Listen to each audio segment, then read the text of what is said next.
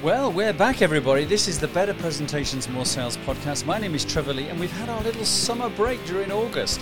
So we're back live. This episode is going out on Monday, the 4th of September, the first one we've done since the end of July. So great to be back. Really refreshed and ready to go. Now, as a reminder, this podcast, Better Presentations, More Sales, it kind of gives it away in the title of what we're all about. So we're focusing on helping you deliver better, more confident and more successful presentations, sales pitches, product service demos, and indeed day-to-day sales interactions. So I'm going to be lining up some guests for the autumn. There's lots of people queuing up, raring to go and come and talk on this podcast. But what I do is I want to make sure that they're going to deliver tips and ideas that you can implement straight away. So what you won't find on this podcast is lengthy episodes where guests are just rambling on and chatting about their wonderful careers and all that sort of stuff. That's not what we're about. What we're about is offering you tips and ideas that you can go away and implement straight away. That's so important. So you can get some great value for this. And if you like the podcast, then please do leave a review. That would be amazing. Or share it or comment on it. And if you want to feel as though you want to make some sort of contribution, then you could go to your local Amazon site and you could purchase a copy of the book, which is 7 Steps to Successful Presentations, which came out in the summer. And all the proceeds that I receive for that book, which is around about £5 sterling per book, go to the Southwest Children's Hospice here in the UK. So they get all the money and you get all the benefit of the book. And so everyone's a winner. So that'd be great. And of course, if you need any help with your presentation or sales skills, then have a look at my website, trevorjlee.com. I've got some new revamped stuff on there to offer you through the autumn and into the spring of 2024. Everything from the full-on sales training day, either in person, or we split it up into several things and do it virtually, which works really well. But more importantly, things like one-to-one short coaching. When I say short coaching, 30 minutes, 40 minutes. And a lot of people use that when they've got a key presentation or pitch coming up and they just want to make sure that they get it right. And they use me as a sounding board. So there's no, you don't have to sign up for 10 sessions or anything like that. You can just book it on. And if you're not sure what you need, then go to that website, trevorjlee.com. And on the front page, there's lots of buttons that say 15 to 20 minutes, just book here, Zoom call with me, and we can talk about what your presentation or sales needs are, and then you can decide if I'm the right person to deliver those for you. So let's kickstart the autumn. It's now September, so this episode is called 7 September Sales Tips. Now, we know that right now, inflation is still kind of racing away a little bit. Interest rates are high. The world's economies have changed significantly over the last 12 to 18 months, and it's been tricky, hasn't it? Particularly in all sectors. I was going to say particularly in the B2B sector, but in all sectors when it comes to sales. So, there are things we can do to help ourselves, and it's always a bigger challenge, isn't it, when things aren't going great and it feels as though it's difficult to make those sales. So let's just have a look at some of the things through these 7 sales tips for September that you can utilize, and some of them will be a reminder. Okay, none of this is earth-shatteringly new, brand new, hit them over the head stuff. This is often a reminder of the things that you sometimes forget to do. So these are some of the fundamentals that you can get going with, really. So tip number 1 is this. It's make it easy for your customers to buy.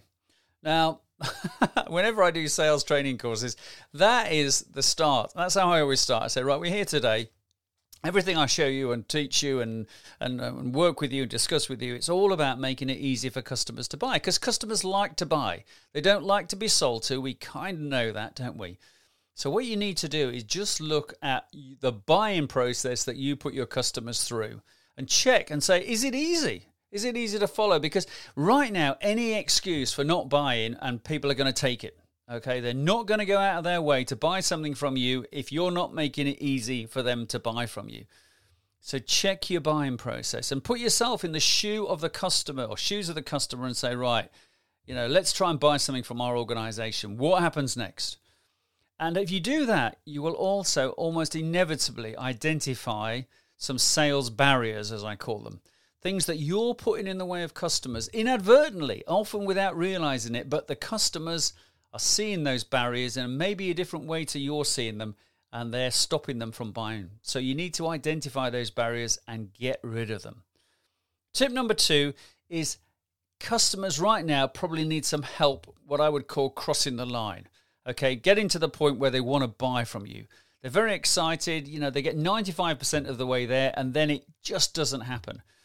And we see that a lot, particularly in the professional services sector at the moment, where people are, potentially thinking, well, what if I buy that building? Will the interest rate go up? Shall I hold on and things like that? So you need to be doing things in where you can help your customers over the line. And this is not about being a pushy salesperson. This is more what I would call a nudge. Okay, it's just helping them, nudging them, just giving them a little bit extra, whatever it is. It might be a surprise and delight factor, might be a little bit of negotiation, whatever it could be. But what you don't need to do is come across as desperate. I've got to make a deal today. I've got to make a deal today. Don't do that, because that won't work either. Because people like to take their time. We know that people, want to go slowly to sometimes saying yes rather than racing to it, especially in the B2B sector. But right now, maybe they're going slower than you would like them to, and maybe probably slower than they would like to. They just need a bit of confidence to say yes to your product or service, and you are the person to give them that confidence to make that happen. All right, it's a change of role maybe for you, okay? So a lot of salespeople or people involved in sales, it's all about setting up the deal and making sure everything's in place. And sometimes we forget that it's also about that kind of helping customers to get over the line. So that's number 2. Number 3, I mentioned negotiation. So if you are in a situation where you're in some sort of negotiation to help that deal get done, then improve your negotiating skills. Go on a negotiating skills course. Learn about negotiations. Loads and loads of people in the kind of sales environment, they just don't think that they need negotiation help. Oh, I can do this. I've been doing this for years. Maybe you have, but times are different, and you may need to sharpen up your negotiating skills. So, think about the things that you can do. So I've been on several negotiating skills courses during my career, and a couple of things that I always share if it comes into any of the training programs I do are things where I say to people, you've got to take small steps. Okay, don't go barging in with a big offer, because people might think, well, that's okay, but I'll wait for the next big offer to come around. So it's small steps. And here's a phrase that I was taught on those courses, which I'm going to share with you. And it's simply this: if you, then I. And it's all about the way round that you make your negotiation offer. So if you agree to, then I will. Because if you say, I'll tell you what I'll do, I'll give you if you give me. So, psychologically, okay, and it does work, but it's so easy to get it the wrong way around. So there we go. Next time you're in a negotiation, if you, then I. Use that technique. Right, that's number 3. Number 4 is just have a good look at what you're offering. Because, again, with a lot of organizations, we don't review our offers, and I think I've mentioned that in the preamble to this podcast, that I've been spending most of August looking at my offerings. So what have you been doing about your offerings? Have you been updating them? Have you been adding to them? What can make them more appealing almost? What do you need to enhance them by? All those sort of questions. Because if you're doing, the same offer, particularly if you're a service organization, if you're offering exactly the same kind of service in the same way, then, is that good right now? So you need to spark things up a little bit and be a bit more creative in the way you put your offer together, and be a bit more creative in the way you market your offer as well, because you can have the greatest offer in the world, but if no one knows it's there, then, that's not going to be helpful either. So have a look at your offerings and the way that you come across, and just think, right, what can we do to spice it up a little bit, add a few things in maybe. You don't have to, be dramatic in what you do. And one of the things that you've got to be careful of is thinking, the only way we're going to get any business is to lower our fees or our rates or whatever you call them. It's not always the case. Sometimes customers just want something a bit more from you than you're actually offering right now. But then maybe not, they might not tell you that. Right, number 5, a way of getting to know what customers want is to organize reviews with your current customers.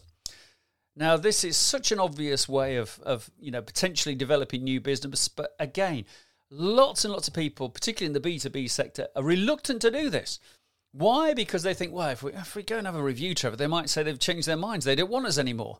Well, that's a kind of negative mindset, isn't it? So you've got to go into these meetings with a positive mindset.